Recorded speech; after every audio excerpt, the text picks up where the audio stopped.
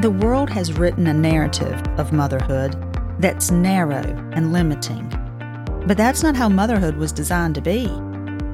We don't have to accept that narrative or stay in that confined space.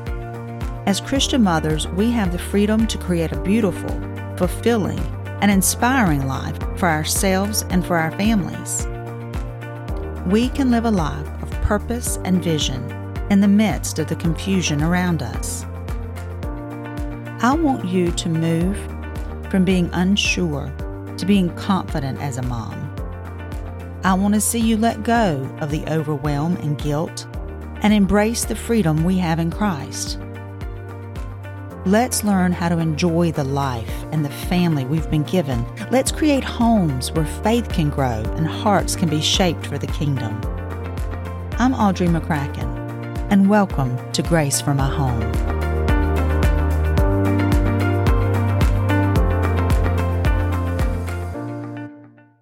Hello, friends. Welcome back to Grace for My Home. So glad that you've joined me here again this week. We are, as always, in the throes of a busy week, but that keeps life exciting, right? My boys, they're all in different directions, and sometimes it seems like I can't keep up with them. But I remember praying years ago that the Lord would give each of them a passion for something, hobbies, things that they enjoy. Because, when we have good outlets for our energy and, our creativity, then it keeps us out of bad habits, right? So I had prayed years ago that the Lord would give them each areas where things they were interested in and things they could pour themselves into. And as they've gotten older, I've seen the Lord answer that prayer. My oldest son, David, he joined a friend this past Saturday. He and a friend, he went to his friend's house and spent some time with him, and they're big board gamers. That's a big thing for them. And they will spend 3-4 hours on one board game. That's nothing for them. They have some that go even longer than that. And so that's just a big thing that they really enjoy doing. And when he come home Saturday night, he brought a big loaf of jalapeno cheddar bread, and him and his friend baked it. No parents involved. And they just said, hey, why don't we make some bread? And I thought, this is like, teenagers, and they just decided they were going to make some bread. And it was delicious. It was better than any bread that I've ever made. It was very good. And I think his friend has been baking, so he just kind of pulled David into it, but it was really neat. I thought, Lord, there you go, Lord, you're good, you're so good to us, And my other boys, they have their own interests. My son Luke, everything's football right now. He loves football. He has since he was just a little thing, and this is his season. I think he's got one more home game and maybe 3 more games for the football season. And I will be honest with you, football is not easy for me. It has stretched me. I go to his games to support him.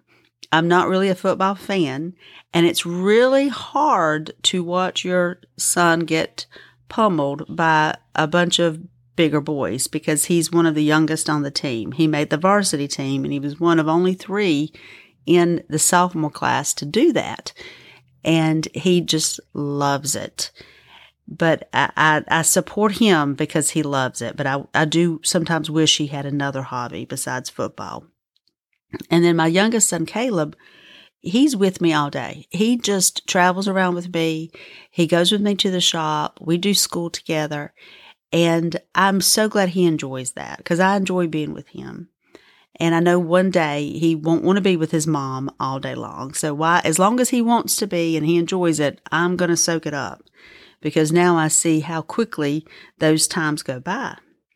But he is into drums right now. He's taking drums. He started years ago. Well, I say years, about 3 years ago he started, and we were just real busy and a lot was going on, and it just kind of fell to the wayside.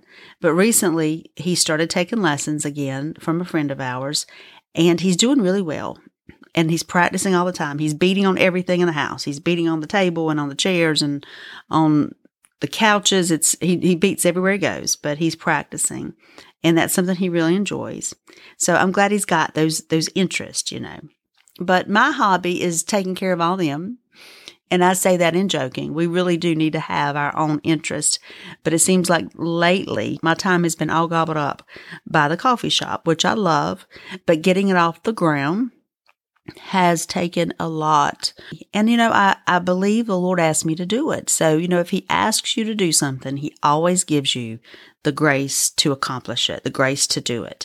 And so I'm just going by faith that He has. Today, I wanted to talk with you about how walking with Jesus is going to cost us something. Have you ever thought about that? We walk with the Lord, and it's the best life, right? I mean, serving Jesus, we don't just have to serve Jesus. We get to serve Jesus. And serving the Lord, loving Him, knowing Him, being His disciples is the best life. And I'm so thankful that He came, that He rescued me, that He loved me, that He puts up with me. But, it's not an easy life. And Jesus said it's not going to be easy. He said, if they persecuted me, they're going to persecute you. If they hated me, they're going to hate you. He said, every day you have to take up your cross and follow me. That means that there's going to be times that you're going to have to die to the things that you want to do. And it's not always going to be easy. And there's good times. There are blessings sprinkled throughout the path. He said His tender mercies are new every morning. And He loves us and He blesses us. But it's not an easy path. What's that saying? Everybody says, if it was easy, everybody would do it. And it's true. It says many fell by the wayside. They didn't have deep roots. And because it was harder than they thought, then they just kind of bowed out of the race. And so it's helpful for me to remember that it is going to cost me something. It's not an easy task. It's not an easy thing. There are ups and downs. And the only way that I'm going to serve Him faithfully is to be intentional about it and to know up front that this is the way it is. Sometimes we can think, and I do, sometimes I think, Lord, where did I miss the road? Is it supposed to be this hard? I said that this week. I said, Lord, did I mess up somewhere? Did I take a wrong turn somewhere? I mean, is it supposed to be like this? Where did I mess up, Lord? Show me. And I have to just trust that, Lord, if I did mess up, You'll get me back on the right path. But it's not designed to be an easy road. And there's something about knowing that this is normal, that kind of makes it a little easier. It's kind of like, okay, Audrey, get up and keep on moving. You're on the right path. Don't stop. In my devotion this week, I was reading from 2 Samuel 24, and it talks about how, King David, he was not a perfect man. The Bible is very, very open, his weaknesses and his areas where he fell. And he disobeyed the Lord, and he did something that he shouldn't have done. And the Lord gave him instructions on how to repent for what he had done. And the Lord told him to go buy a threshing floor and to sacrifice at that threshing floor. And it says that as he came up to the man who owned the threshing floor, that man bowed to him because he was the king. And the man bowed his head down to him. It says in 2 Samuel 24:24, and that man told him, you don't have to pay me anything. You're king. You can have all of this. Take it, Lord. This is yours. And David said, no, but I will certainly buy it from you for a price. I will not offer a burnt offering to the Lord my God that costs me nothing. So David purchased the threshing floor and the oxen for 50 shekels of silver. There's a principle in that. David could have got it for free. But he said, no, I'm not going to offer the Lord anything that didn't cost me something. Because the very word sacrifice means it cost you something. And serving the Lord is a sacrifice. Now, it's a sacrifice that we get to make. We are honored to be able to serve Him. But it's helpful to remember that there is a price to pay. And often the price is not what we think it's going to be. We kind of have in our mind how it's going to go. And often it takes a completely different turn, and we have to decide if we're going to take that turn. There's so many different ways that it's hard. One of the things that has always been hard for me, because I'll just bare my soul to you here. I'm baring my soul to the world here. I like people to like me. I've always, I'm not a confrontational person at all. And I really do enjoy talking to people. I love people. I love hearing their stories. And I like harmony, right? I like in relationships. I like harmony. I don't like arguing. I don't think a lot of people do. I think I've met some who do, but for the most part, most people want to get along with others, right? Want to have good relationships with others. But I wasn't prepared when I became a Christian of the way that people would misunderstand me. Being a Christian means that you're countercultural. You're not following the culture of this world. And so sometimes you butt against the culture of this world, and people misunderstand you. They misrepresent you. They don't understand your choices. They don't understand the decisions that you make. And they talk about you. And many times they don't even know you. They don't even know who you really are.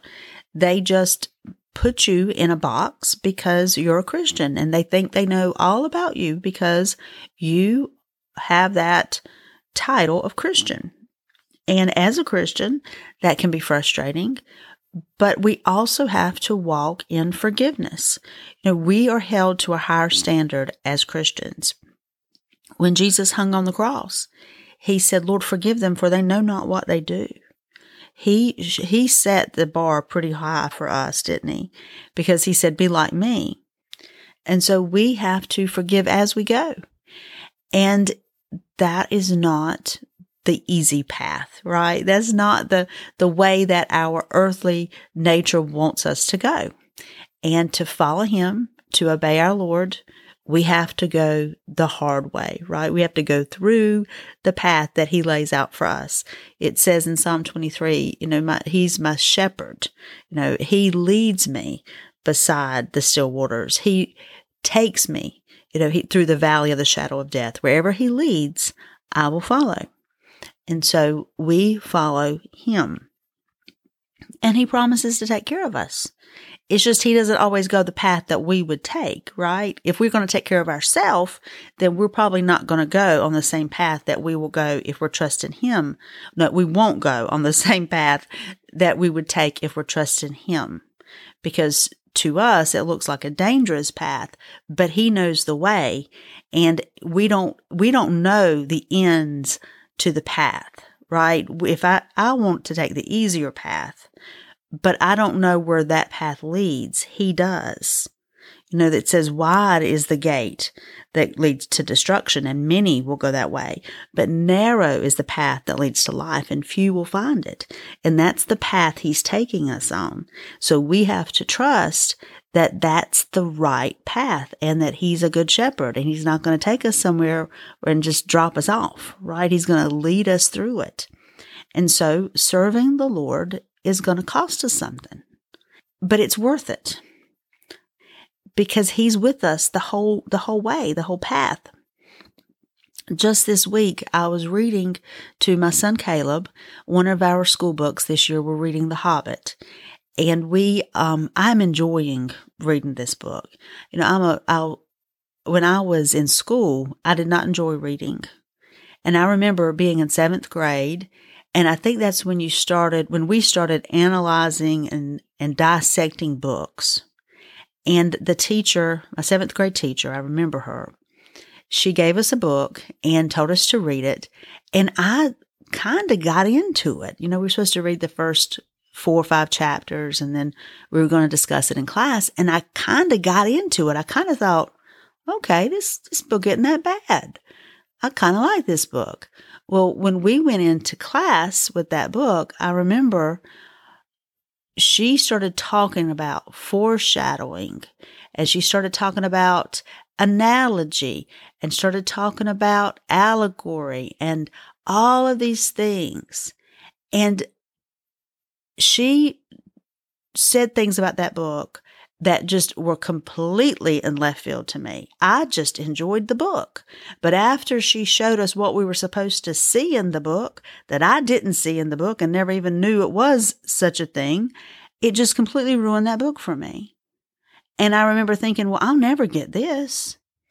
And so at that moment, at that point, it kind of killed any desire left to read or to enjoy a book. It kind of killed it because I thought, oh my goodness, I'm never going to figure all this out. It was complicated. And there was no enjoyment in it because I had to always be looking for, what is this foreshadowing? What are the metaphors here? What are the themes in this book? And so when I started homeschooling my children and I started learning about literature and the purpose of literature, it changed the way that I wanted to teach them. Or I should say, it made me want to teach them a different way than I had been taught. Because I learned, and I truly believe this, that we are created in the image of God and we write stories because that's who we are. We're creative. God writes stories. He wrote a whole book and gave it to us. And most of that book is about the stories. Most of the, there's chapters on law. There's books on poetry. There are books on Proverbs and wisdom. And those are great. They're wonderful. They're the Word of God. But a lot of the Bible are stories that capture the imagination and show us what human nature is like and give us examples of men and women that were courageous and that love God. And they inspire. And I believe that we write literature because we must, because there's something in it for us. We learn who we are and we learn, what kind of people we want to be and what kind of people we don't want to be. And I believe that good literature can build in us and in our children good character. It can help us to come into contact with a lot of people before actually going into the world and coming in contact with them. You know what I mean? We can decide before we're in that situation how we're going to live our lives. And I think that's awesome. But that was never explained to me. It was just, diagram this sentence. And I'm like, what's the point? Who cares? And when I started reading literature as, something that is more than just, you got to pass this to get the grade, then I started seeing how people could love literature. I got way off my topic, didn't I? But as we're reading The Hobbit, which I think is a classic, I think it's a wonderful book. And it's so funny. I'll read these books, and then a couple years later, I'll read them with another child, and it's like I'm reading them for the first time. I forgot all of the good stuff. And so I'm reading this with Caleb, and it's talking about how the Hobbit and the dwarves that he's traveling with have to go through this dark forest. And so they're at the edge of this dark forest, and Bilbo Baggins, who's he's the Hobbit in the Hobbit. He's like, is there any other way? I don't want to go this path. It's dark. It's gloomy. I can already tell this is not the way I want to go. And Gandalf, their leader, says, what do you mean? This is the only way. You must go through this forest.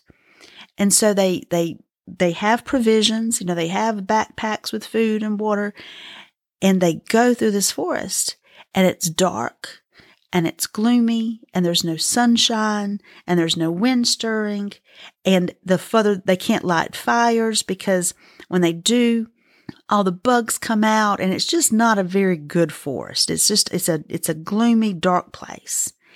And they're going through it, and it seems like for days, and the provisions are almost gone.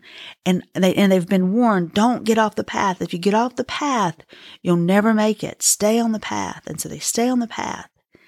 But they've just about run out of food, and they're tired, and it feels like they're never going to get out.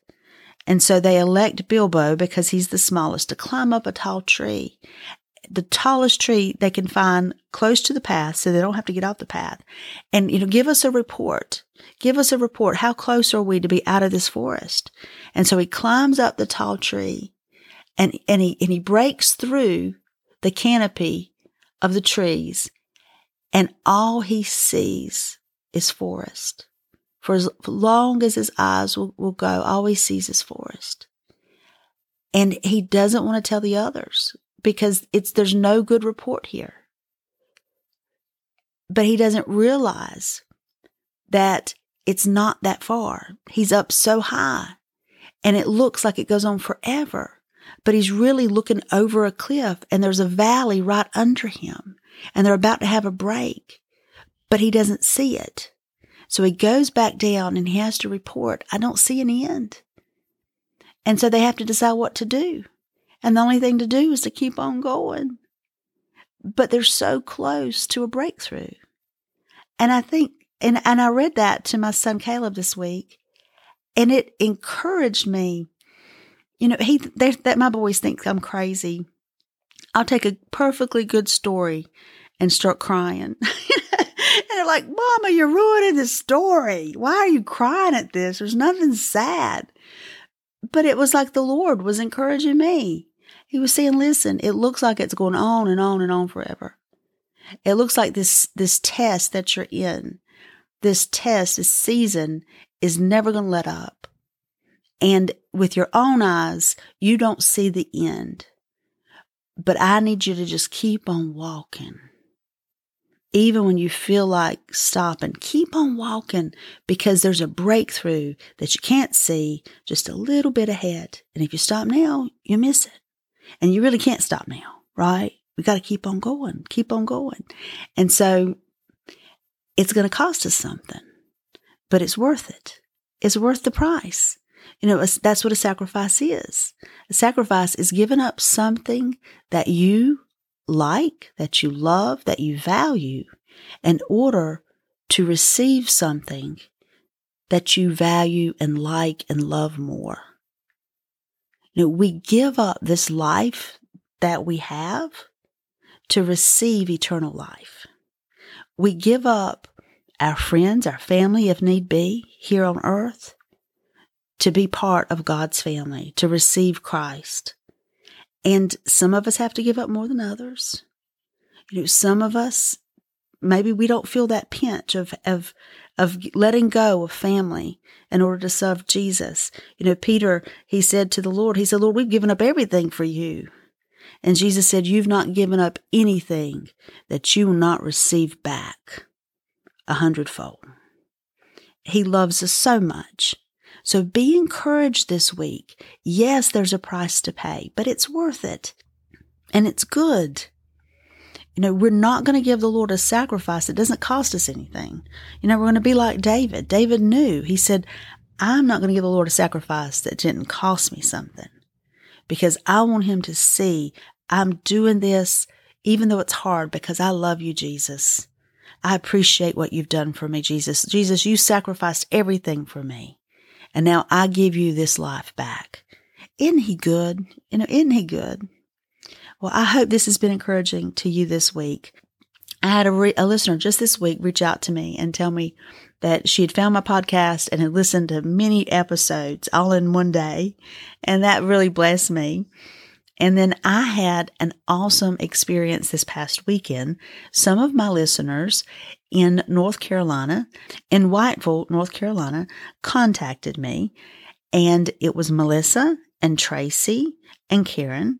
And they gave me tickets to a women's conference that was being held at their church. It was at Western Prong Baptist Church in Whiteville, North Carolina. And it was a very short drive for me. It was only about 45 minutes. And I had such a good time. The speaker was Sharon Janies, which some of you guys may have heard of. She was awesome, very encouraging, a word that I needed to hear. And also, I was introduced to several of her books that I need to read. And so I was very thankful for that. I'm a fan of Sharon's now, and she's she was part of Proverbs 31 Ministries. So she was a blessing. And I just want to give a shout out to Tracy and Karen and Melissa and say thank you so much for caring for me. and remembering me. It was so nice. And I just want to say, all of you, thank you for listening. I love you guys. I do this because I just want to be a blessing. And I know how important the work that you're doing in your homes and your communities and your families, in your churches, how important that work is. You know, God has given us this wonderful opportunity to be a part of His family, to bless His daughters, you know, to love on people. And that makes strong communities and strong homes and strong churches. He wants us to love each other and to make the church stronger, pull more people into the church, and love on those that are already in the church. Amen. Father, I thank you today for my listeners. I thank you that, Lord, you are our Father and you care about us. Lord, the things that hurt us touch your heart. And I pray today for those listening that, Lord, you would encourage us that it's worth it. That, Lord, we would not draw back, but that we would press forward in faith. I pray, Lord, today that we would see a breakthrough, Lord, that you would help us to keep on keeping on, Lord. And that, Lord, that you would encourage us, Lord, and help us see that the breakthrough that we need, that we've been waiting on, it's just a little bit ahead, and not give up. I pray strength for my listeners today, for these ladies, these precious ones, Lord God. And I pray, Lord God, that you would give them wisdom, that you would give them hope, and, Lord God, that you would give them faith. And we thank you for it, Lord, in Jesus' name. Amen.